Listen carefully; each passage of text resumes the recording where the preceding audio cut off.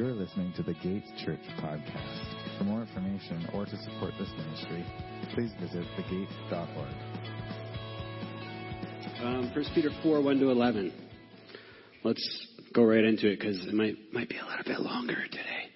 1 Peter 4, 1-11. Let's do this. It's Peter talking to the Christians in the area around Asia Minor. This is what he says to them. Since therefore Christ suffered in the flesh, arm yourselves with the same way of thinking. For whoever has suffered in the flesh has ceased from sin, so as to live for the rest of the time in the flesh, no longer for human passions, but for the will of God.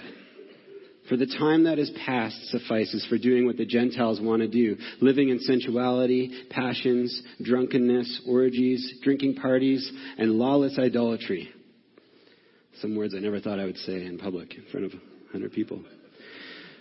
With respect to this, they are surprised when you do not join them in the same flood of debauchery, and they malign you. But they will give account to him who is ready to judge the living and the dead. For this is why the gospel was preached even to those who are dead, that though judged in the flesh the way people are, they might live in the spirit the way God does. The end of all things is at hand. Therefore, be self-controlled and sober-minded for the sake of your prayers. Above all, keep loving one another earnestly, since love covers a multitude of sins. Show hospitality to one another without grumbling. As each has received a gift, use it to serve one another as good stewards of God's varied grace.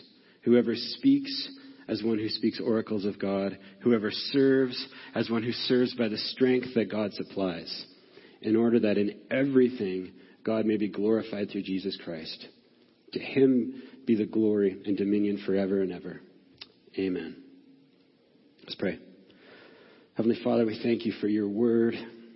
And we thank you that you called Peter, the Apostle Peter, the rock, Lord God, to write this letter, Lord God, not only for the Christians then, but for us today, even now, Lord God. And I pray that as we go through it, that you would reveal yourself in a greater way, Lord God, that you would teach us who we're called to be in you, Lord God, and that you would be glorified through it. We pray this in Jesus' name. Amen. All right.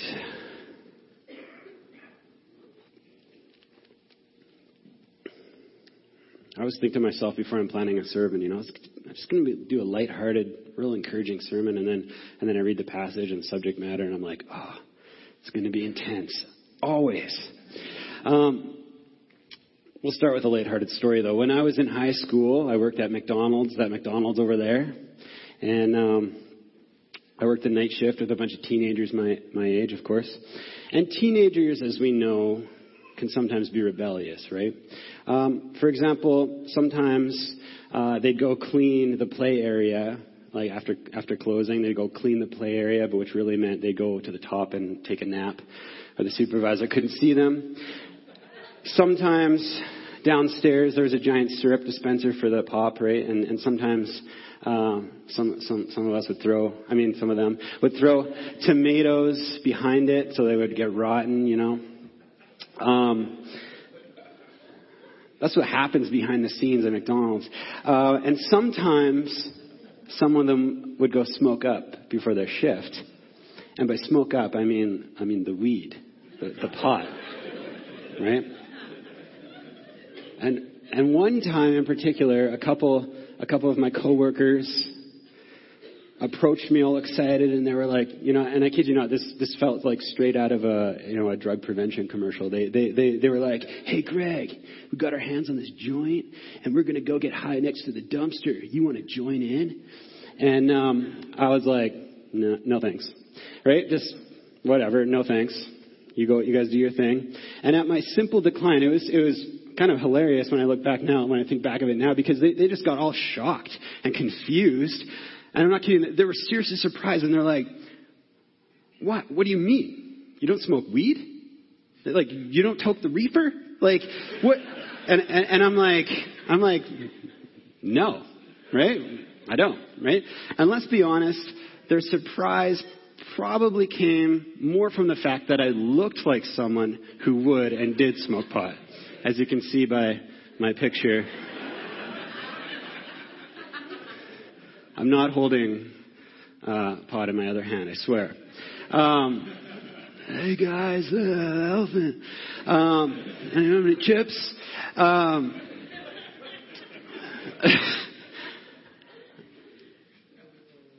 But secondly, they were probably surprised. There's a hair. I'm not high right now either.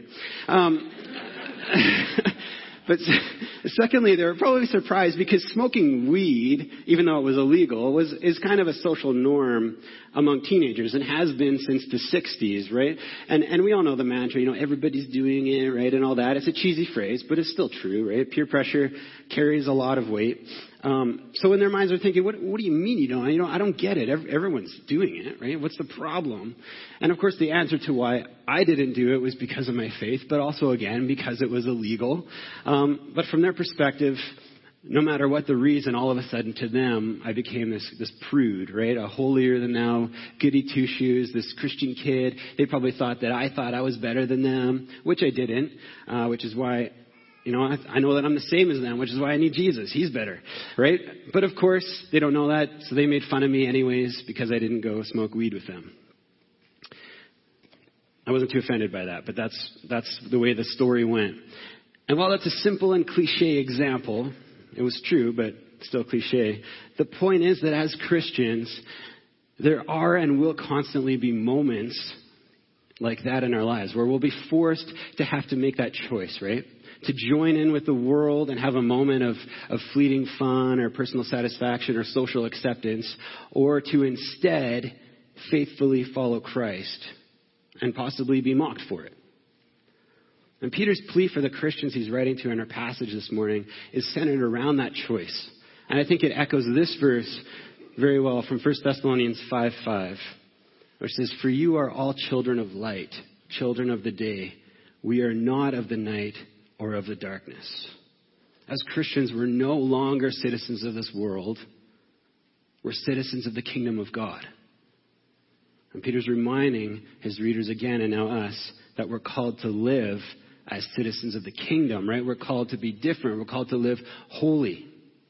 And that even though the world might mock us for it or think we're weird for it or try to convince us to join in with them and in their ways, we won't and don't need to and won't want to, because we have a truer joy and a deeper hope of life and satisfaction than the world could ever give us, than the world could ever provide, right? So let's start at verse 1 and 2, and we'll kind of flesh that out.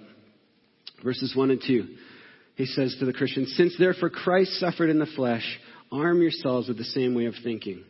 For whoever has suffered in the flesh has ceased from sin, so as to live for the rest of the time in the flesh, no longer for human passions, but for the will of God." All right, Jesus suffered in the flesh to avoid and ultimately destroy sin, our sin, right? We talked about that last week at the Easter weekend, right? Death and resurrection. He took our sin upon himself. He conquered it. And so we, as his followers, should be ready to do the same. To be willing to suffer if needed in order to avoid sinning. That's what it means when it says that those who've suffered in the flesh have ceased from sin. That's not a blanket statement for everybody, right? We all suffer in the flesh. We all end up dying. But it's referring to followers of Jesus who'd rather choose suffering than to fall back into their old nature, into their old lives of sin. In fact, in many situations, our suffering then, as a result of our faith, is often proof and evidence of our desire to glorify God with our new lives, no matter what the cost. No matter what the temptation, just as Jesus did for us. Right? He's our example here. So he's our strength and our example. And Peter's encouragement for us here then is that if we're armed with the mind of Christ, if we're prepared to live for him in any circumstance, then we won't get pulled back into the ways of the world. We won't get pulled back into our old sinful lives wandering around in the darkness, right? Following the course of this world, as it says in Ephesians. Instead, as it says in Christ, we're called, while we're on this world, as long as we're in the flesh, that's what it means, as long as we're in the flesh, we're called to live no longer for human passions, but for the will of God. We're children of the light. We no longer belong to the darkness. And let's be honest, this isn't easy to do. Live this life, right? Because we are in the world. So it's easy to become of the world. And just like the Christians Peter's writing to, we do live in a very individualistic and self-seeking, self-gratifying society. Right? A society and culture that constantly cries out, I can do or buy what I want. If it feels right to me, I'll do it. My body, my choice. No one can tell me what to do. If I think it's right, then it's right. Right? That's the type of society we live in. And so it's easy to get sucked back into that way of thinking and start thinking like that. Because it's usually instantly and personally gratifying in that moment, right? And the temptation to satisfy our selfish passions is around every corner, right? Is at every turn. Every time we open the computer, right? Everywhere we look.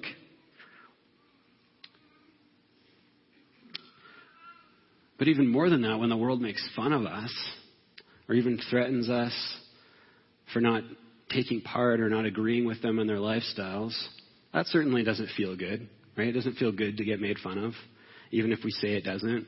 It does actually hurt to get maligned, as the passage says.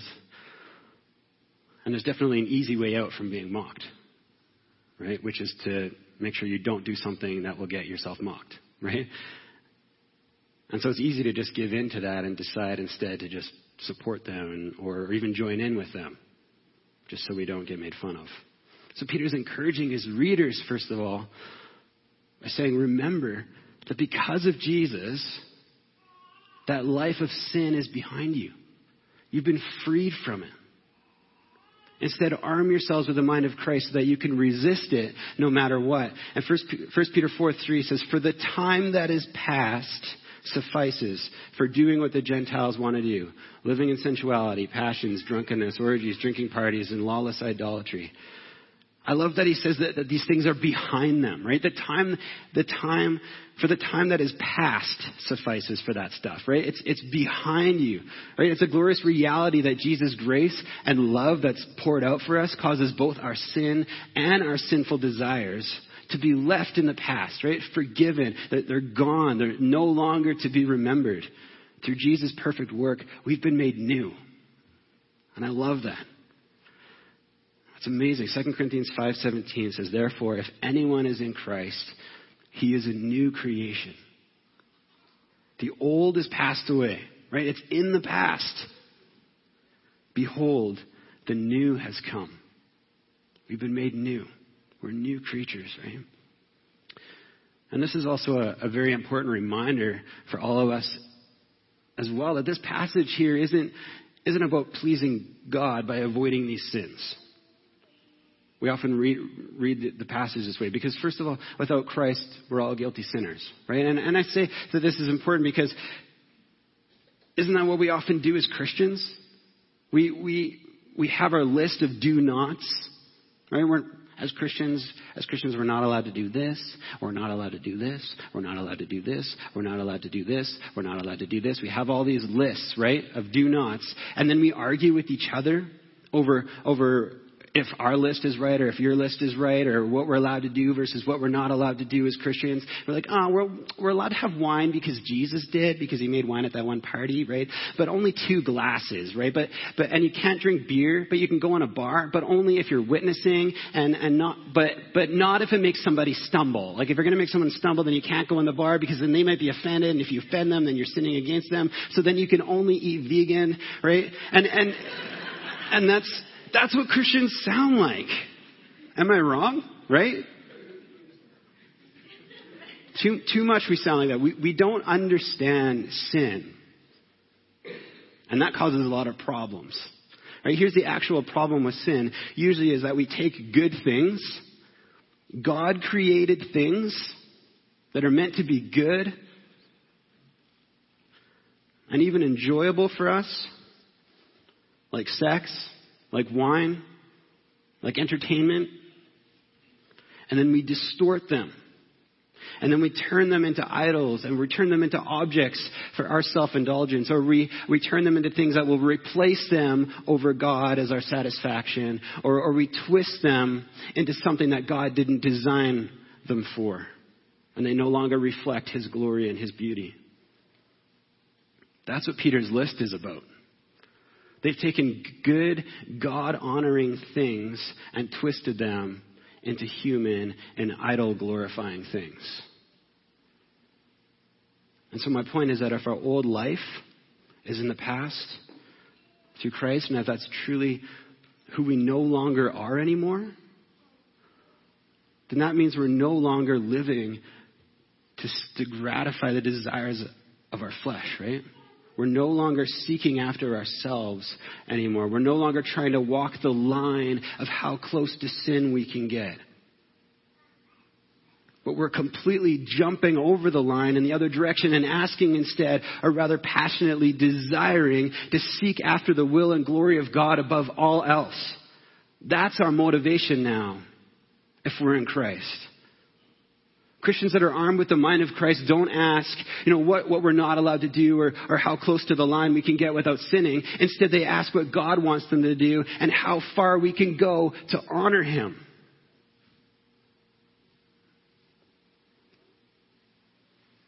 But not only that, if we revert back to choosing sin over choosing Christ, what that means is that we're also choosing to be judged once again on our standards, on the world's standards, rather than on Jesus Christ.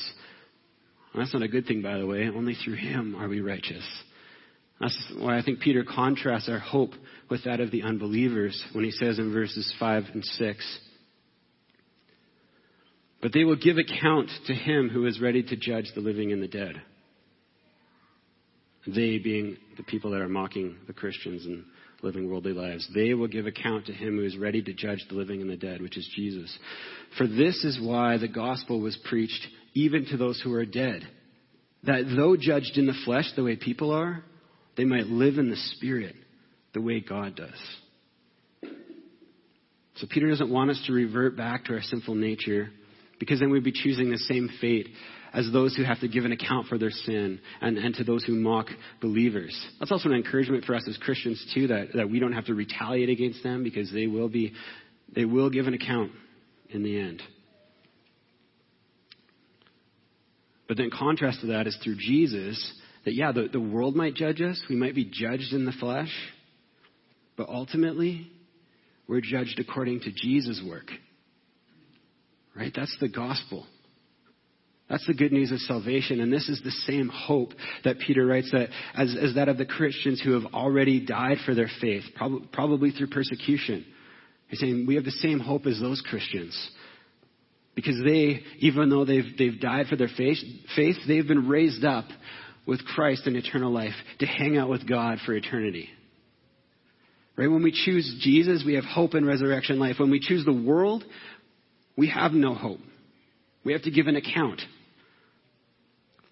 But we may get to have that fleeting moment of satisfying our lust. So I don't know. Eternity with God or a couple of fleeting moments of satisfying our lust? Eternity with God, fleeting moment. To me, that's an easy choice. Again, the past sufficed for all those sinful ways. It's gone. It's in the past. But because of Jesus, our present and future, even after death, can now be lived out in freedom for the glory of God. And I want to say though that if you're someone who's constantly chosen those fleeting moments, or constantly chosen the world over Jesus, and now you think, well, I'm too guilty, or I'm too ashamed, or I'm too dirty, or I'm too unworthy to repent now. I've messed up. That's it for me. That's not true. Again, we're all sinners, all unworthy. That's why Jesus died for us, to make us worthy. And so I promise you that if you repent, and if you turn back to Jesus, what repent means, turn back to Jesus. Turn away from that sin. Leave it in the past.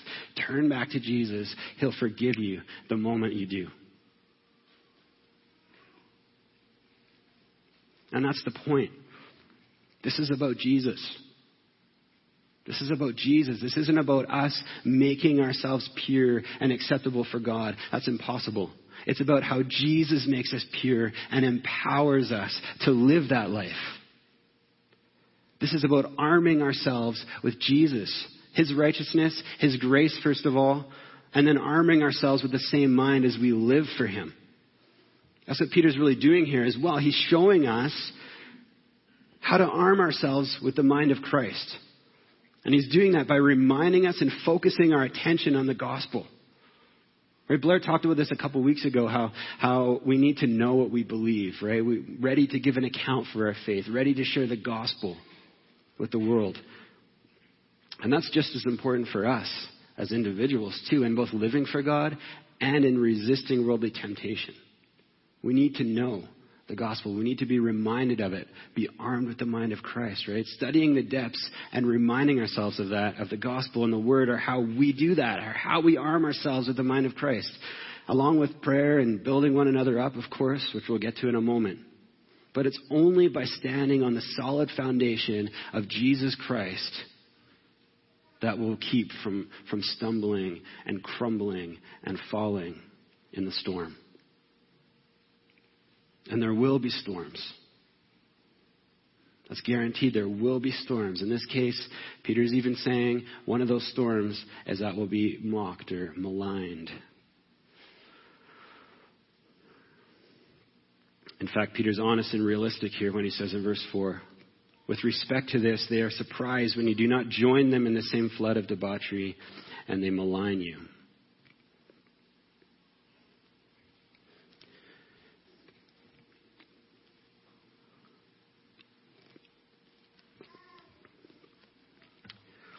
Peter writes that the unbelievers there will be surprised and shocked when Christians choose not to take part in their activities. This is because back then, their activities weren't debauchery to them. Right? It was a way of life for them. It's normal and acceptable social behavior, all the stuff they took part of. Self-seeking pleasures, drunken parties, orgies, satisfying the desires of the flesh, so to speak. All those things weren't sinful or wrong to them in their culture, but natural expressions of feeling and emotion. And some of those things they did were even considered worshipful to their gods and to their idols, and in their celebration of Caesar. And I think that's the same type of argument that many in our culture would make today, right, in regards to sexuality or pornography or drunkenness, or even our obsession with investing in self-seeking entertainment, right? That's the argument that we make, right? This isn't wrong. This is just normal. It's just an expression of my emotions and who I am. It makes me feel good, right? It makes me happy. So for those early Christians that choose not to take part in what everyone else in their culture deemed as normal, well, that would certainly seem strange and unnatural to everyone else, right? And even in some ways insulting to them. One of my commentaries wrote that to choose not to take part in the Greco-Roman lifestyle, especially the worship of Caesar and their gods, would be like an American refusing to sing the national anthem, right? Both surprising and insulting to other Americans. See? Yeah. I didn't use the Canadian anthem in that, because we'd be like, oh, sorry that we have an anthem, you know? You don't have to sing it. But Americans, they'd be like, what do you mean you're not singing the anthem? Get out of my country, right? Like, Americans are really, like, intense on that. You know, America, right? So I think the surprising part as well would come from the fact that most of these Christians, they would have grown up in that culture, you know, with all their friends and family, taking part in all of these activities, right? And so now all of a sudden they're declining and they're uninterested, right? And so I can definitely see how their friends and neighbors could easily take that as a personal slight to them and their way of life, and then react negatively as a result. Like, what do you mean you don't want to? You don't like us anymore? You don't want to be one of us anymore? Well, screw you then, right? So we need to be prepared as Christians for that reaction from the world as well. We don't need to look for it, right? We don't need to create that reaction from the world. But we need to be ready to face those situations if they come. And to face them with faith and grace, with the mind of Christ. We need to arm ourselves, right? A soldier doesn't arm himself in the middle of battle, right? That would be stupid. But he does it before the battle, right? He prepares. We need to be prepared to choose not to give in to the fear of man, not to give in to mockery, to choose by faith to live for God. Because that's who we are now. We need to know that as we go into the world.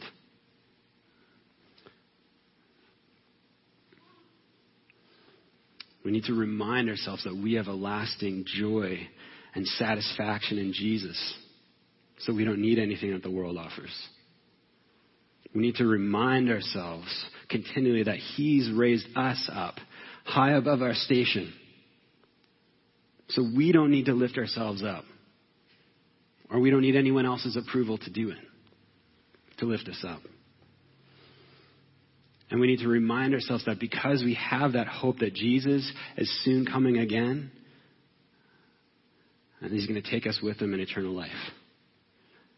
That's what Peter means when he writes next in the passage, that the end of all things is at hand. The end of all things is at hand. And please don't mistake this quote to mean that Peter's standing on a soapbox and, in the middle of a city with a sandwich sign hanging over his head, like the panic-ridden crazies you might see in New York, right? Running around telling everyone the world is ending. That's not what this means. When Peter says the end of all things is at hand, it's simply a reminder for all Christians that we're living in anticipation of Jesus coming again. We're awaiting the day when Jesus returns to restore heaven and earth, to rid the world of sin once and for all, to restore heaven and earth and us with it, right? Peter's already written in chapter 3 that nobody knows when that day will come. He says, "I'll come like a thief," right? And even Peter himself knew that he would die, actually, before that day came. Jesus told him he would die for his faith. So Peter knew that he would die before that day came. So he's not saying that the end of all things is at hand. He's not saying it's tomorrow or whatever, right? He's saying we're living in anticipation of Jesus' return. And so, because we have that hope, right, we should be living for Him as we live in anticipation. That's our calling as Christians, right? That's our calling as Christians, to live for God. And again, if we're armed with the mind of Christ, we'll joyfully and passionately desire to live it out until Jesus comes. And speaking of callings, the word callings. I've had many conversations with people, some good conversations with people over the years about our callings. Right? And people asking, what's my calling? I'm just trying to figure out my calling. And that's an important question. Right? And it shows that we desire to follow the will of God in our lives. And we want to do what God wants us to do. But also a question that a lot of the time gives us a lot of anxiety, right? A lot of anxiety because we're like, I don't know what my calling is. I don't know what to do. And I think that's because we mistakenly interpret our calling to be, first of all, only concerning ourselves as individuals. That's where we make the first mistake, that our calling is only about me. And then secondly, we mistakenly interpret our calling to be simply what God wants us to do for work, right? It's just our vocation.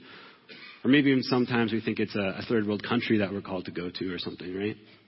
And in some cases, yes, our callings can be our vocation or a place, but not always. Not always.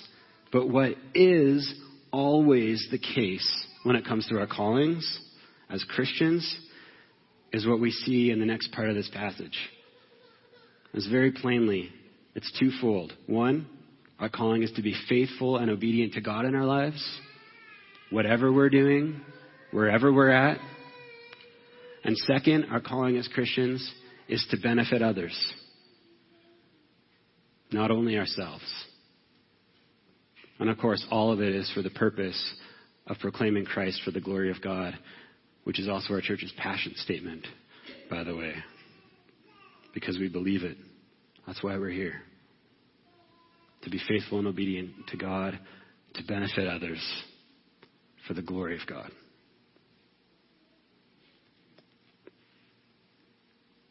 If we're armed with the mind of Christ,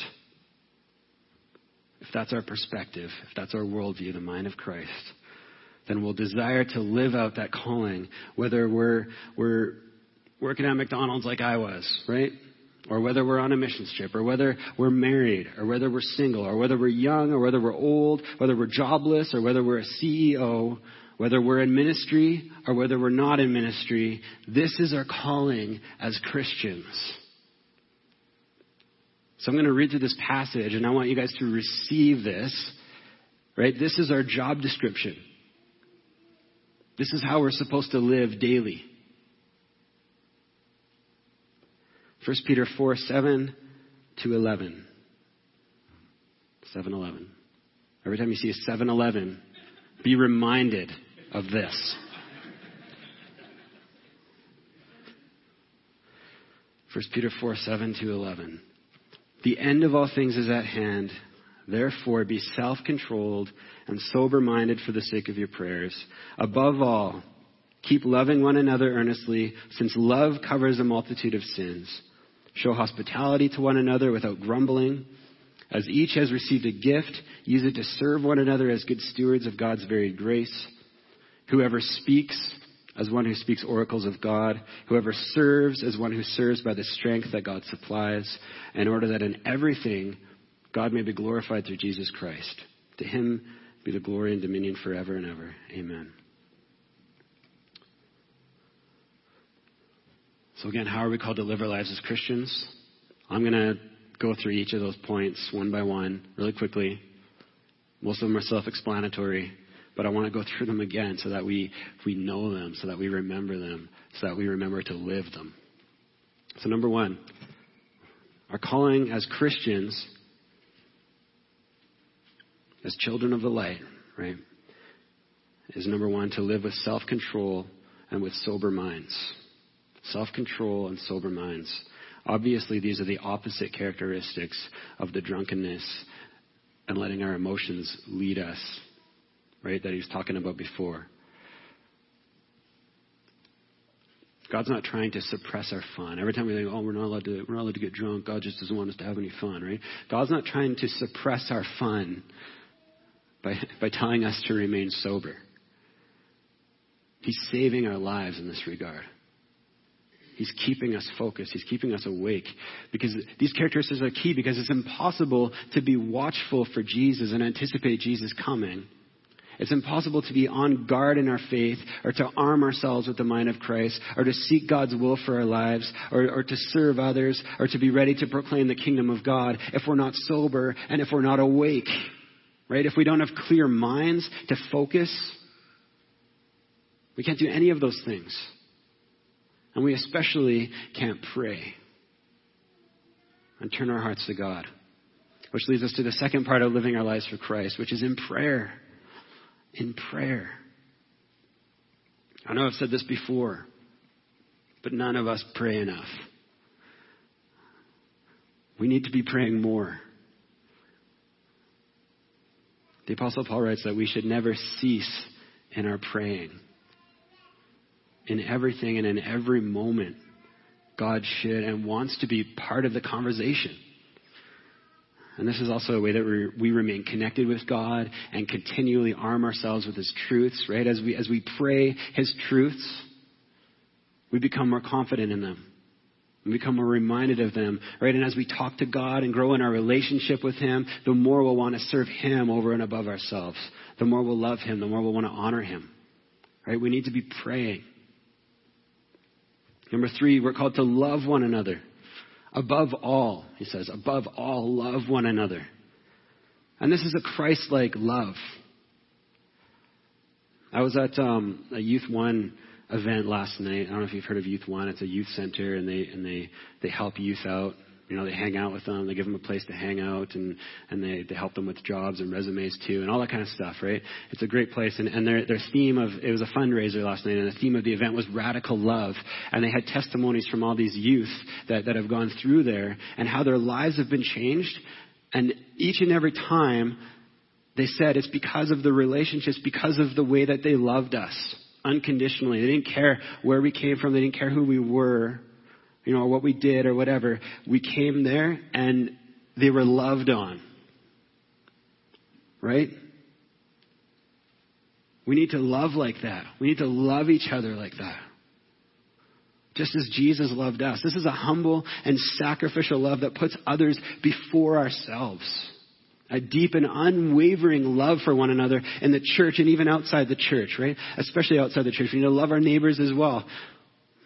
But when we're talking about inside the church, you always know when a church body isn't practicing love for one another. Because all you hear in the church is bickering and rumors and complaining and judging, right? But as Peter writes, love covers a multitude of sins. That doesn't mean if you love someone, then you can keep sinning. That's not what that means. What it means is that it's much easier to forgive and forget when we sin against each other and when we make mistakes. If we're committed to loving one another as Christ loved us above all.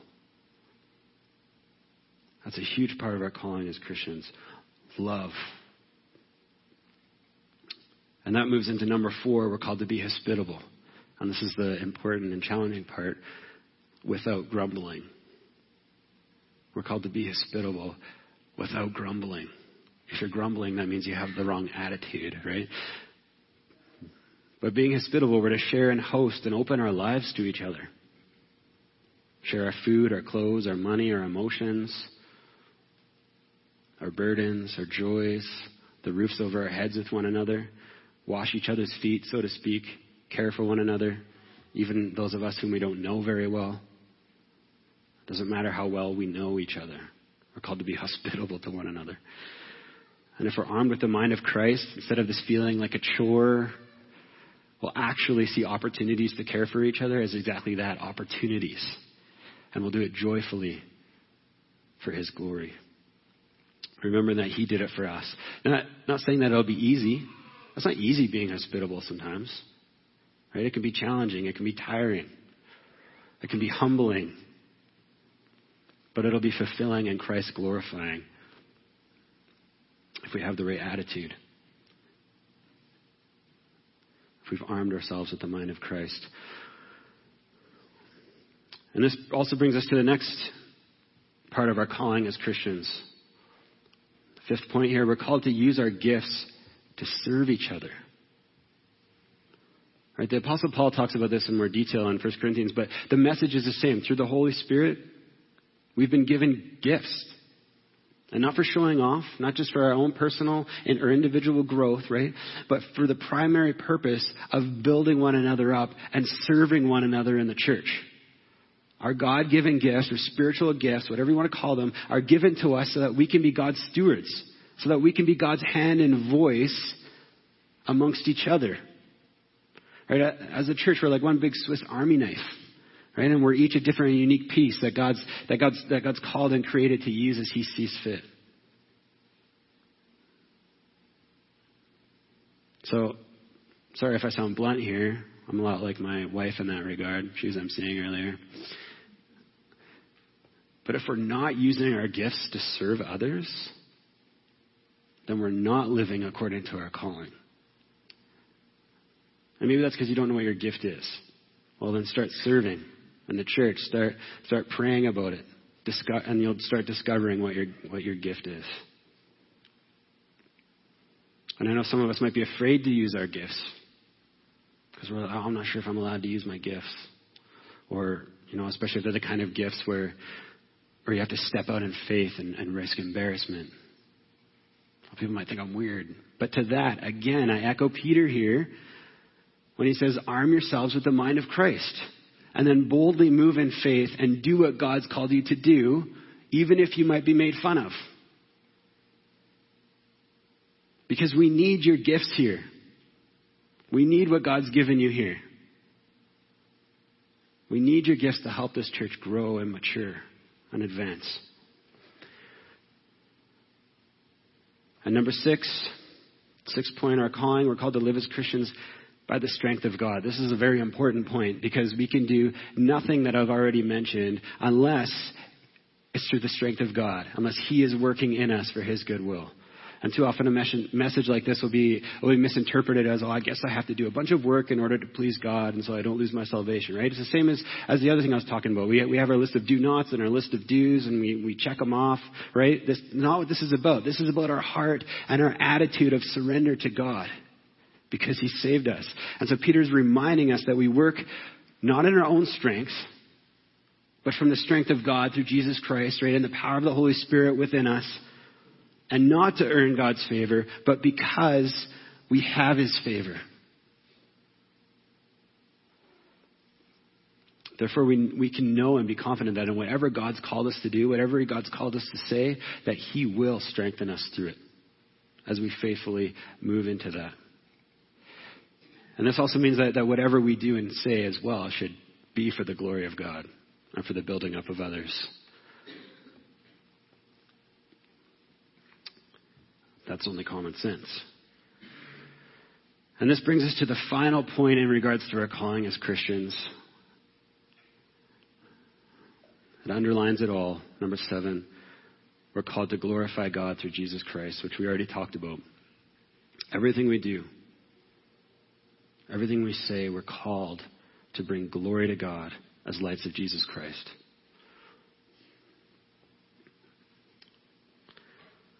So, all right, we've gone through what it looks like to live as citizens of the kingdom of God in this world. It's not a complicated list. But to be blunt once again, if we don't desire to live this way,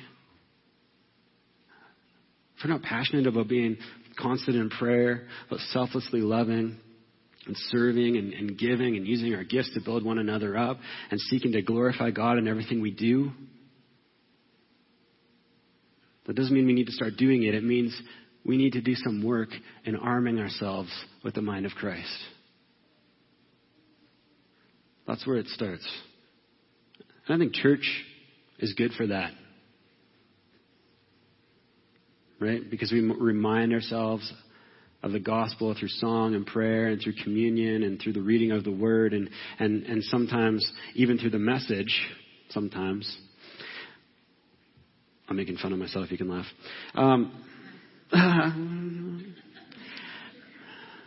But Sunday alone is not enough to arm ourselves with the mind of Christ. Right? Sunday alone is not enough. You can't come to church and then be energized from church, because that's just going to run out. If we're not continually reminding ourselves, we're going to forget. We're going to get, caught up in the world again.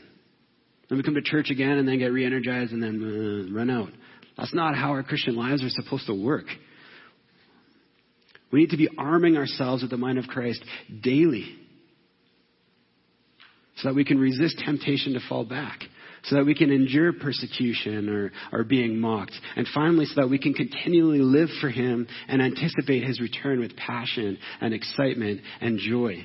We need to be arming ourselves with the mind of Christ, because this is who we are now. We're children of the day and light, right? We no longer belong to the darkness. Amen? Let's pray. Jesus, I thank you that you have saved us, Lord. Lord, as it says in Ephesians, we are wandering around in the darkness, following the course of this world, the prince of the power of the air, Lord. We are trapped in our sin, seeking for ourselves, but nothing ever satisfied, Lord. But Jesus, you came and you took our sin upon yourself, Lord. And you covered us in your righteousness, Lord. And you completely satisfied us. Lord, you are the bread of life. You completely satisfy. And you are all we need, Lord.